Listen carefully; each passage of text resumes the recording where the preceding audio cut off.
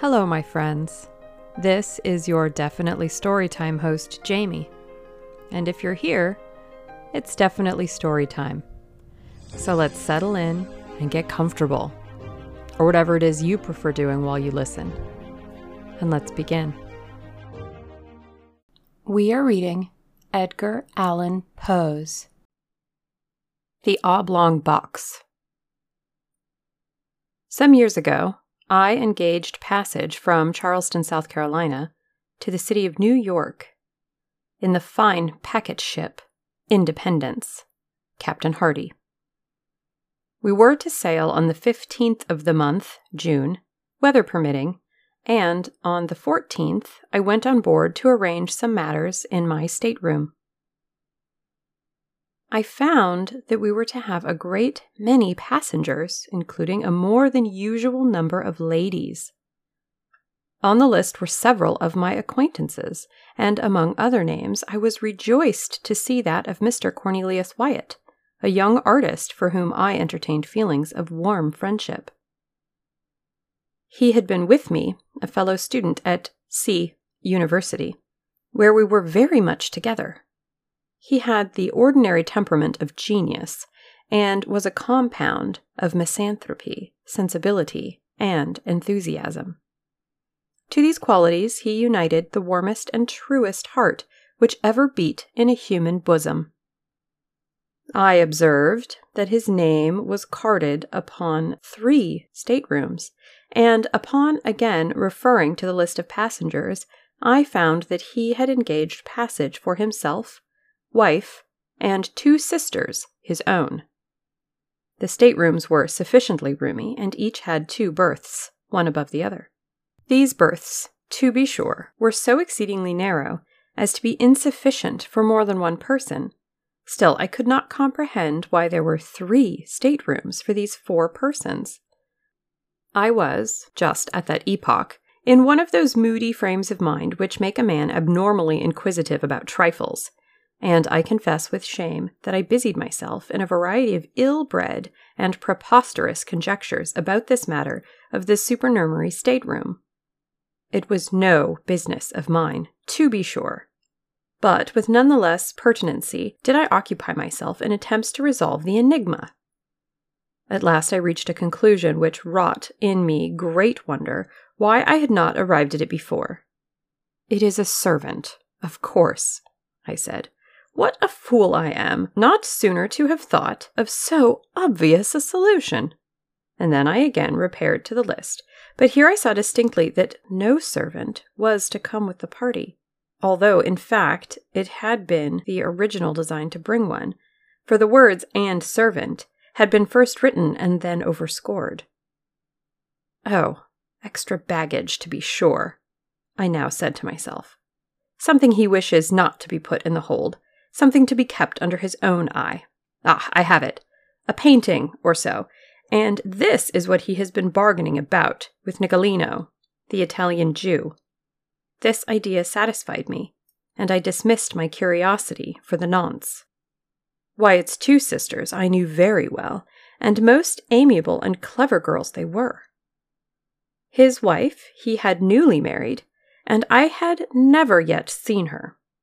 He had often talked about her in my presence, however, and in his usual style of enthusiasm. He described her as of surpassing beauty, wit, and accomplishment. I was, therefore, quite anxious to make her acquaintance. On the day in which I visited the ship, the 14th, Wyatt and party were also to visit it, so the captain informed me, and I waited on board an hour longer than I had designed, in hope of being presented to the bride. But then an apology came. Mrs. W. was a little indisposed, and would decline coming on board until tomorrow, at the hour of sailing.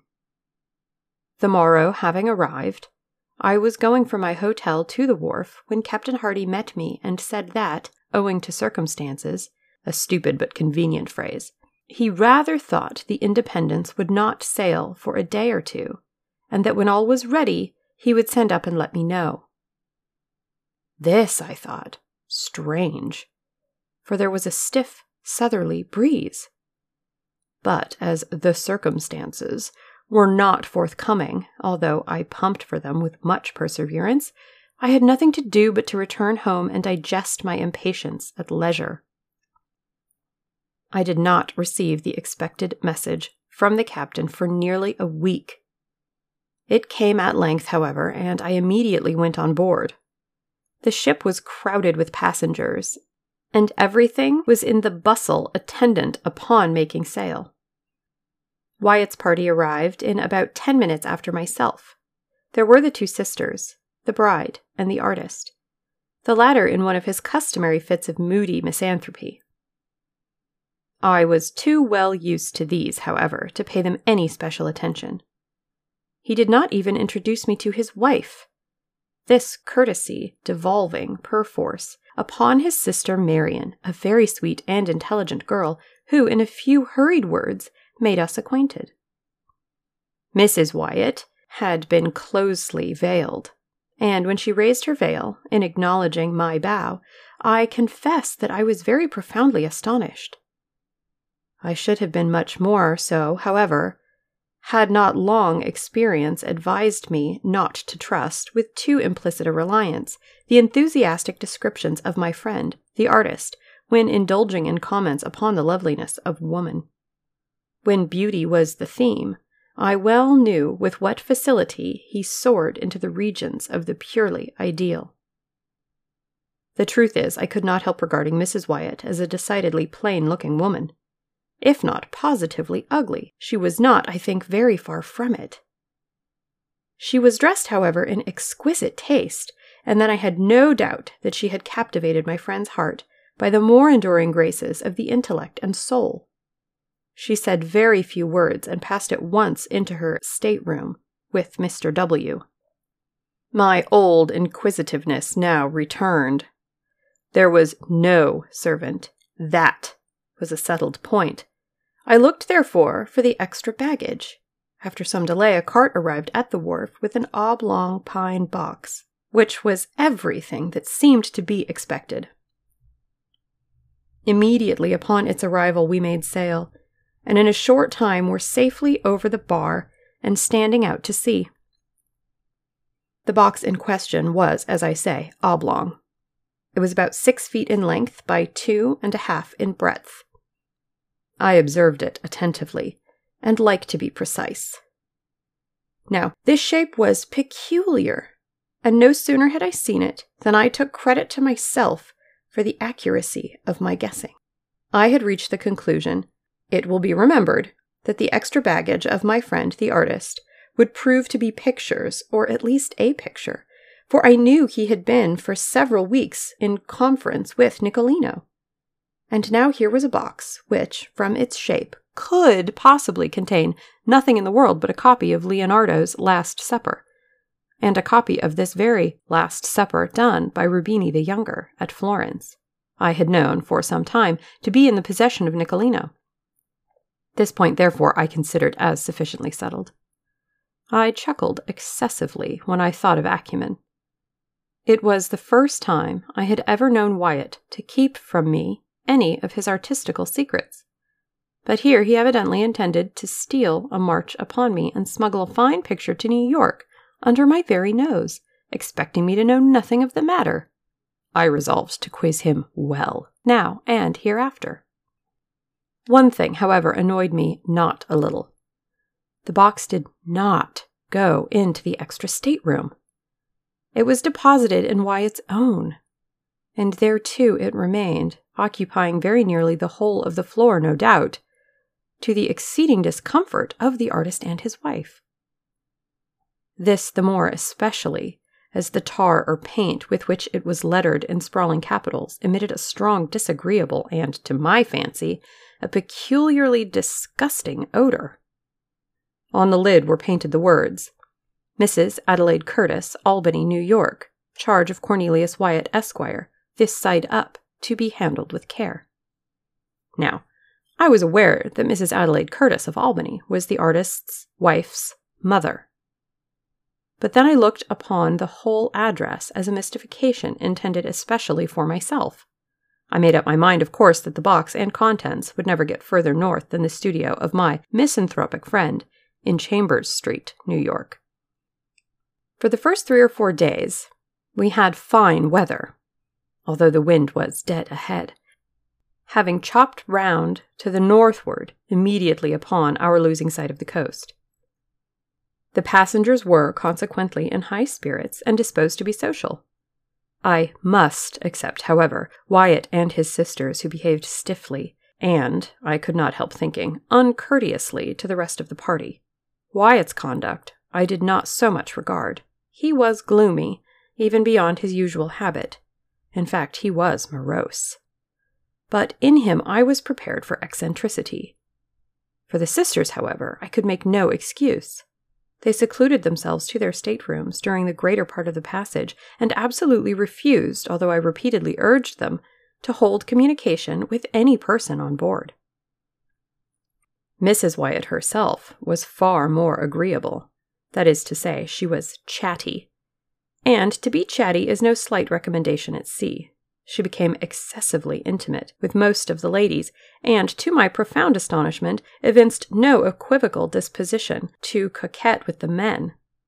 She amused us all very much. I say amused, and scarcely know how to explain myself. The truth is, I soon found that Mrs. W. was far oftener laughed at than with. The gentlemen said little about her, but the ladies, in a little while, pronounced her a good-hearted thing, rather indifferent-looking, totally uneducated, and decidedly vulgar. The great wonder was how Wyatt had been entrapped into such a match.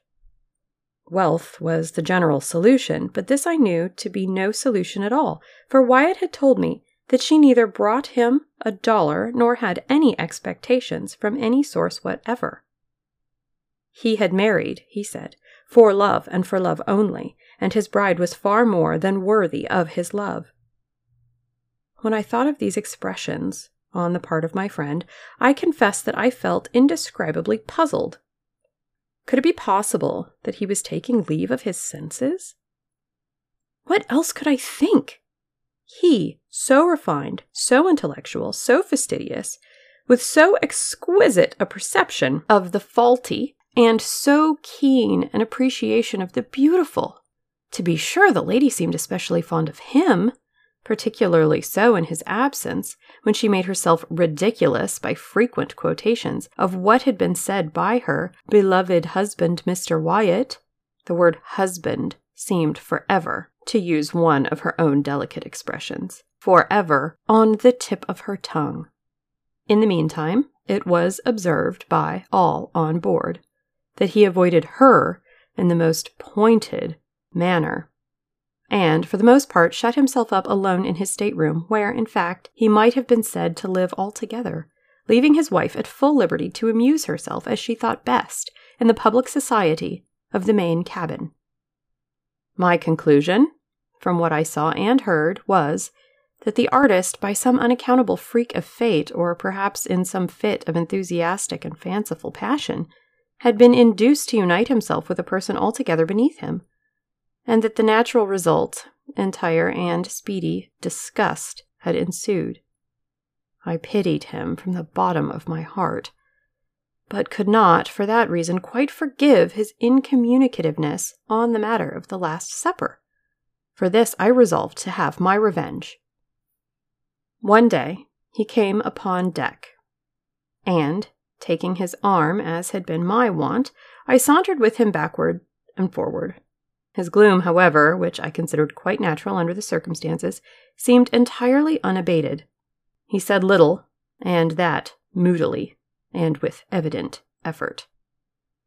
I ventured a jest or two, and he made a sickening attempt at a smile, poor fellow. As I thought of his wife, I wondered that he could have heart to put on even the semblance of mirth. At last I ventured a home thrust. I determined to commence a series of covert insinuations or innuendos about the Oblong Box, just to let him perceive gradually that I was not altogether the butt or victim of his little bit of pleasant mystification. My first observation was by way of opening a masked battery. I said something about the peculiar shape of that box, and as I spoke the words, I smiled knowingly, winked, and touched him gently with my forefinger in the ribs. The manner in which Wyatt received this harmless pleasantry convinced me at once that he was mad. At first he stared at me as if he found it impossible to comprehend the witticism of my remark. But as its point seemed slowly to make its way into his brain, his eyes, in the same proportion, seemed protruding from their sockets. Then he grew very red, then hideously pale. Then, as if highly amused with what I had insinuated, he began a loud and boisterous laugh, which, to my astonishment, he kept up with gradually increasing vigor for 10 minutes or more. In conclusion, he fell flat and heavily upon the deck. When I ran to uplift him, to all appearance, he was dead. I called assistance, and, with much difficulty, we brought him to himself. Upon reviving, he spoke incoherently for some time. At length we bled him, and put him to bed. The next morning he was quite recovered, as far as regarded his mere bodily health. Of his mind I say nothing, of course. I avoided him during the rest of the passage, by advice of the captain, who seemed to coincide with me altogether in my views of his insanity, but cautioned me to say nothing on his head to any persons on board. Several circumstances occurred immediately after this fit of Wyatt's, which contributed to heighten the curiosity with which I was already possessed. Among other things, this. I had been nervous, drank too much strong green tea, and slept ill at night. In fact, for 2 nights, I could not be properly said to sleep at all. Now, my stateroom opened into the main cabin, or dining room, as did those of all the single men on board. Wyatt's 3 rooms were in the after cabin, which was separated from the main one by a slight sliding door, never locked even at night. As we were almost constantly on a wind, and the breeze was not a little stiff, the ship heeled to leeward very considerably, and whenever her starboard side was to leeward, the sliding door between the cabins slid open, and so remained, nobody taking the trouble to get up and shut it. But my berth was in such a position that when my own stateroom door was open, as well as the sliding door in question, and my own door was always open on account of the heat, I could see into the after cabin quite distinctly, and just at the portion of it, too, where were situated the staterooms of Mr. Wyatt. Well, during 2 nights, not consecutive, while I lay awake, I clearly saw Mrs. W., about 11 o'clock upon each night, steal cautiously from the stateroom of Mr. W. and enter the extra room, where she remained until daybreak, when she was called by her husband and went back. That they were virtually separated was clear. They had separate apartments, no doubt in contemplation of a more permanent divorce. And here, after all, I thought was the mystery of the extra stateroom. There was another circumstance, too, which interested me much. During the 2 wakeful nights in question, and immediately after the disappearance of Mrs. Wyatt into the extra stateroom, I was attracted by certain singular, cautious, subdued noises in that of her husband. After listening to them for some time, with thoughtful attention, I at length succeeded perfectly in translating their import. They were sounds occasioned by the artist in prying open the oblong box by means of a chisel and mallet, the latter being apparently muffled or deadened by some soft woolen or cotton substance in which its head was enveloped. In this manner, I fancied I could distinguish the precise moment when he fairly disengaged the lid, also that I could determine when he removed it altogether, and when he deposited it back upon the lower berth in his room. This latter point I knew, for example, by certain slight taps which the lid made in striking against the wooden edges of the berth, as he endeavored to lay it down very gently, there being no room for it on the floor. After this, there was a dead stillness, and I heard nothing more, upon either occasion, until nearly daybreak, unless perhaps I may mention a low sobbing or murmuring sound, so very much suppressed as to be nearly inaudible, if, indeed, the whole of this latter noise were not rather produced by my own imagination. I say it seemed to resemble sobbing or sighing, but of course it could not have been either. I rather think it was a ringing in my own ears. Mr. Wyatt, no doubt, according to custom, was merely giving the rein to one of his hobbies, indulging in one of his fits of artistic enthusiasm. He had opened this oblong box in order to feast his eyes on the pictorial treasure within. There was nothing in this, however, to make him sob. I repeat, therefore, that it must have been simply a freak of my own fancy, distempered by good Captain Hardy's green tea.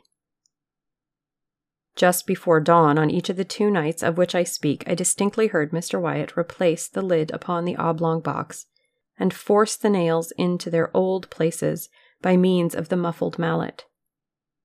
Having done this, he issued from his stateroom, fully dressed, and proceeded to call Mrs. W. from hers. We had been at sea 7 days, and were now off Cape Hatteras, when there came a tremendously heavy blow from the southwest. We were, in a measure, prepared for it, however, as the weather had been holding out threats for some time.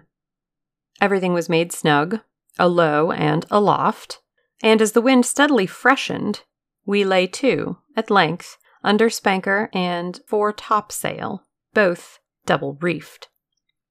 In this trim we rode safely enough for 48 hours, the ship proving herself an excellent sea-boat in many respects, and shipping no water of any consequence.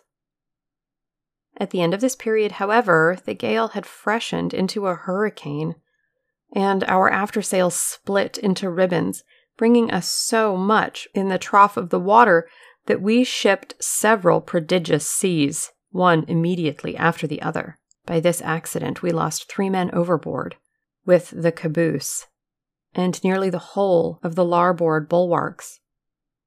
Scarcely had we recovered our senses before the foretopsail went into shreds. Then we got up a storm staysail, and with this did pretty well for some hours, the ship heading the sea much more steadily than before. The gale still held on, however, and we saw no signs of its abating. The rigging was found to be ill-fitted and greatly strained, and on the 3rd day of the blow, about 5 in the afternoon, our mizzenmast, in a heavy lurch to windward, went by the board.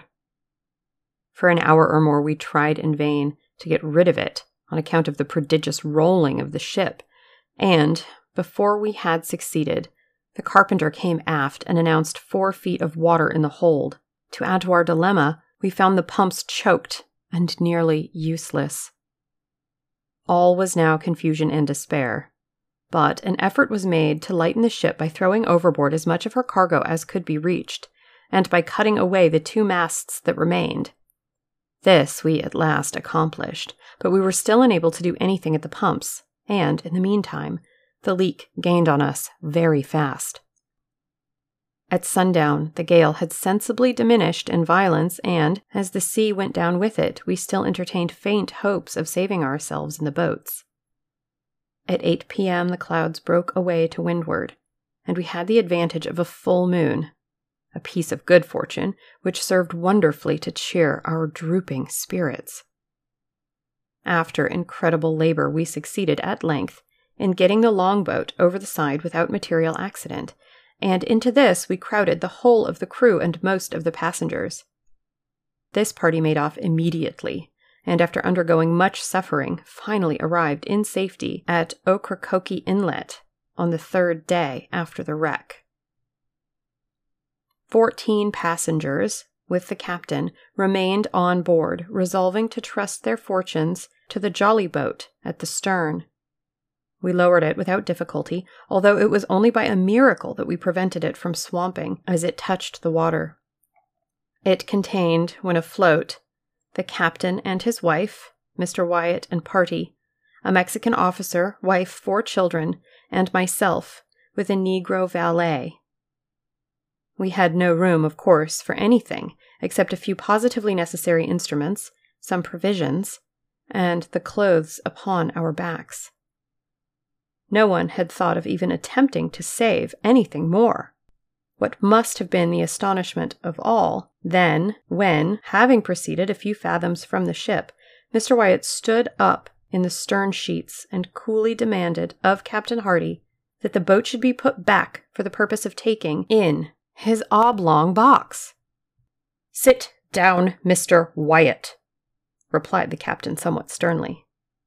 "You will capsize us if you do not sit quite still. Our gunwale is almost in the water now." "The box!" vociferated Mr. Wyatt, still standing. "The box, I say. Captain Hardy, you will not refuse me. Its weight will be but a trifle. It is nothing, mere nothing. By the mother who bore you, for the love of heaven, by your hope of salvation, I implore you to put back for the box." The captain for a moment seemed touched by the earnest appeal of the artist, but he regained his stern composure and merely said, "Mr. Wyatt, you are mad. I cannot listen to you. Sit down, I say, or you will swamp the boat. Stay, hold him, seize him. He is about to spring overboard. There, I knew it. He is over." As the captain said this, Mr. Wyatt, in fact, sprang from the boat, and as we were yet in the lee of the wreck, succeeded by almost superhuman exertion in getting hold of a rope which clung from the forechains. In another moment he was on board and rushing frantically down into the cabin. In the meantime, we had been swept astern of the ship, and being quite out of her lee, were at the mercy of the tremendous sea which was still running. We made a determined effort to put back, but our little boat was like a feather in the breath of a tempest. We saw at a glance that the doom of the unfortunate artist was sealed. As our distance from the wreck rapidly increased, the madman, for as such only could we regard him, was seen to emerge from the companionway, up which by dint of strength that appeared gigantic he dragged bodily the oblong box. While we gazed in the extremity of astonishment, he passed rapidly several turns of a 3-inch rope, first around the box and then around his body. In another instant, both body and box were in the sea, disappearing suddenly, at once and forever. We lingered a while sadly upon our oars, with our eyes riveted upon the spot. At length we pulled away. The silence remained unbroken for an hour. Finally, I hazarded a remark. "Did you observe, Captain, how suddenly they sank? Was not that an exceedingly singular thing? I confess that I entertained some feeble hope of his final deliverance when I saw him lash himself to the box and commit himself to the sea." "They sank as a matter of course," replied the captain, "and that like a shot. They will soon rise again, however, but not till the salt melts." "The salt!" I ejaculated. "Hush," said the captain, pointing to the wife and sisters of the deceased. "We must talk of these things at some more appropriate time." We suffered much, and made a narrow escape, but fortune befriended us, as well as our mates in the longboat. We landed, in fine, more dead than alive, after 4 days of intense distress, upon the beach opposite Roanoke Island. We remained here a week, were not ill-treated by the wreckers, and at length obtained a passage to New York. About a month after the loss of the Independence, I happened to meet Captain Hardy in Broadway. Our conversation turned, naturally, upon the disaster, and especially upon the sad fate of poor Wyatt. I thus learned the following particulars. The artist had engaged passage for himself, wife, 2 sisters, and a servant. His wife was, indeed, as she had been presented, a most lovely and most accomplished woman. On the morning of the 14th of June, the day on which I first visited the ship, the lady suddenly sickened and died. The young husband was frantic with grief, but circumstances imperatively forbade the deferring his voyage to New York. It was necessary to take her to her mother, the corpse of his adored wife. and, on the other hand, the universal prejudice, which would prevent his doing so openly, was well known. 9/10 of the passengers would have abandoned the ship rather than take passage with a dead body. In his dilemma, Captain Hardy arranged that the corpse, being first partially embalmed and packed with a large quantity of salt in a box of suitable dimensions, should be conveyed on board as merchandise. Nothing was to be said of the lady's decease, and, as it was well understood that Mr. Wyatt had engaged passage for his wife, it became necessary that some person should personate her during the voyage. This the deceased's lady's maid was easily prevailed on to do. The extra stateroom originally engaged for this girl during her mistress's life was now merely retained. In this stateroom, the pseudo-wife slept, of course, every night. In the daytime, she performed to the best of her ability the part of her mistress, whose person, it had been carefully ascertained, was unknown to any of the passengers on board. My own mistake arose naturally enough, through too careless, too inquisitive, and too impulsive a temperament. But of late, it is a rare thing that I sleep soundly at night. There is a countenance which haunts me, turn as I will. There is an hysterical laugh, which will forever ring within my ears. And that has been our episode. I hope you enjoyed it. And if you did, I hope you'll consider telling your friends and family. And if you have the means, providing listener support. I also have a Patreon, and I have merchandise available on Teespring. Links are on the homepage. I thank you for choosing Definitely Storytime.